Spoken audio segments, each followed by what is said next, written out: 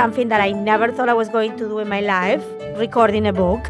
And never in a million years I thought I was going to be doing it inside my closet. It's a fun but intimidating experience because you want everything to be perfect. Of course, nothing in life is perfect. Definitely in the Spanish, I did get stuck on one or two words there. Entristeció. Welcome to This is the Author, where authors talk about narrating their audiobooks. In this episode, meet chef Gaby Melian, young adult author and poet Erica Martin, and anthropologist Ruth Behar. Go behind the mic with these three authors as they each share why writing their books for children and teens was so important to them. Plus, discover why it was equally important for one of these authors to narrate their own audiobook. Enjoy. This is Gaby Melian.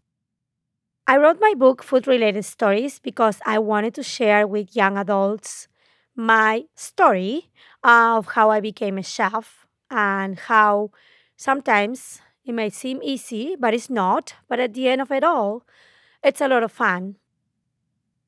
If I have to describe in one word what it is to record my audiobook, I will say unexpected. It's unexpected because, I'm recording it at home. And for starters, it's something that I never thought I was going to do in my life, recording a book. And never in a million years I thought I was going to be doing it inside my closet. So it's fun. I highly recommend it.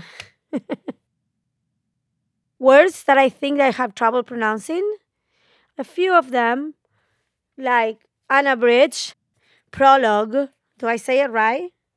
The one I mentioned, the fish, you spell it whiting with an I, but you say it with a Y. So it's whiting. I hope I say whiting, the fish.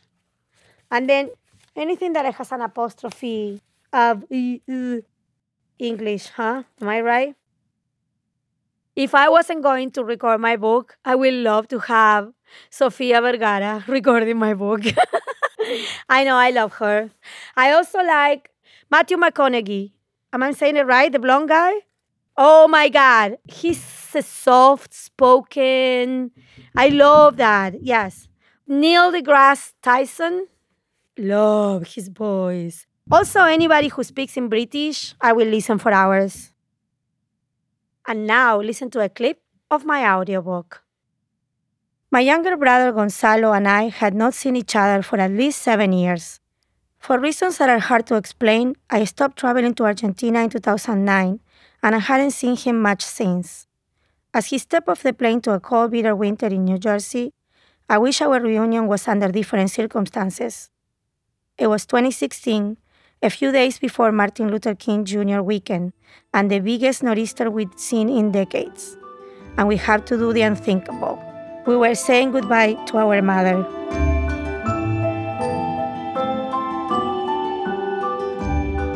Hi, this is Erica Martin, author of And We Rise. I wrote this book for many reasons, but the number one reason being I myself had to dig to find a lot of civil rights history.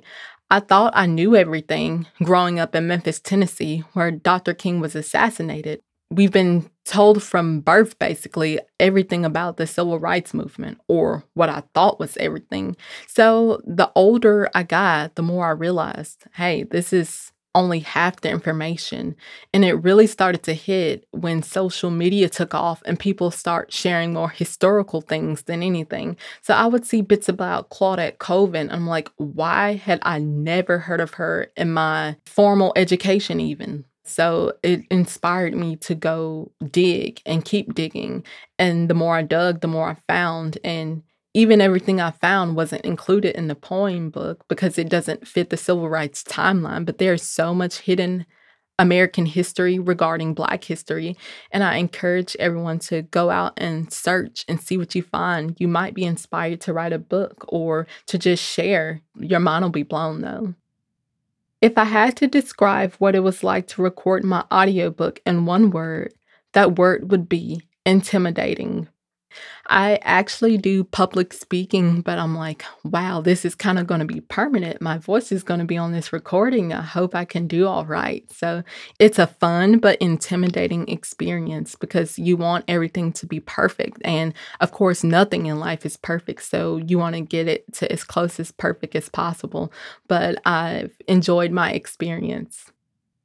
I realized I had trouble pronouncing words with S on the end, only some of them. Sometimes I have a lisp, but it doesn't really come out because I've done lots of public poetry aloud.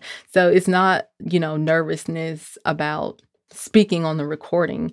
So I guess I'm going to have to work on my lisp that is more pronounced apparently during the recording. I'm proud that I was able to record my own poetry collection because initially I was worried that someone else might get the pauses wrong or mess up on the emotion I want readers to feel. And I'm excited that listeners will get to hear it straight from me. And hopefully I did the text work justice. So here's to hoping. If I wasn't going to record my audiobook, I would cast Elizabeth Acevedo. She is a force to be reckoned with. She is wonderful in many ways. Her voice is powerful. Everything she speaks, there's a beautiful command. And I hope one day I'll be able to speak as well as her and command my words on the page as well as she does out loud. The last audiobook that I listened to that I love was Me, Moth by Amber McBride. She has a strong command of her words, and yet her voice is so soft-spoken. But there's so much power in the way she can make her subtle words come to life. If you haven't listened to her audiobook, which she narrates herself, you most definitely should. Me, Moth by Amber McBride. My favorite place to listen to audiobooks is when I'm laying on my bed. I like to be comfortable and just drift off into the story or the narrative that I'm listening to and bundle myself up and just dig into the words and let my mind drift away. I love audiobooks and everybody should. They are real books, by the way.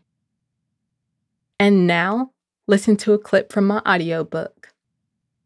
Ride or die, for there are things worse than death, like being deprived of freedom into your last rattling breath. Ride or die, from Washington, D.C., down to New Orleans, to test a theory. Ride or die, by way of James Farmer's endorsement. He organized the Freedom Rides to challenge Boynton versus Virginians' desegregation non-enforcement. Ride or die, on a rickety greyhound, 13 brave souls headed southbound.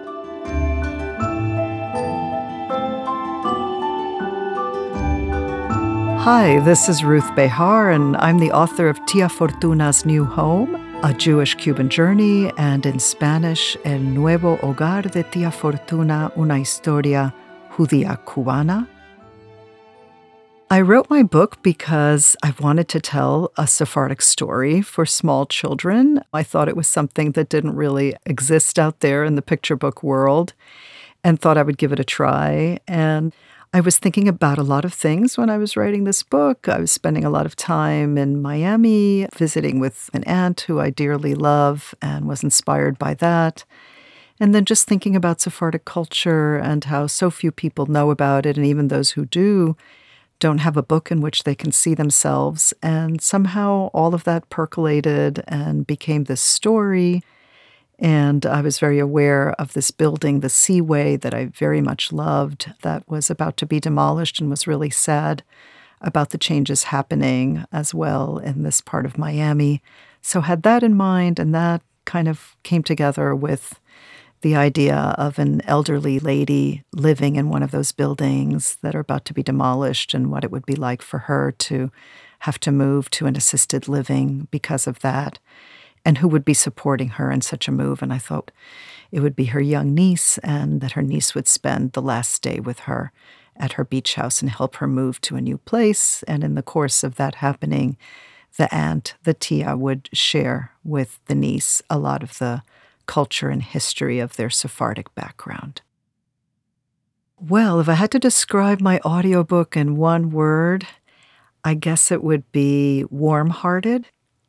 Because, well, it's an intergenerational story, and it's this girl who's just in love with her elderly aunt and just wants to be there for her and is spending this day with her aunt, this last day in her beach house, the two of them together.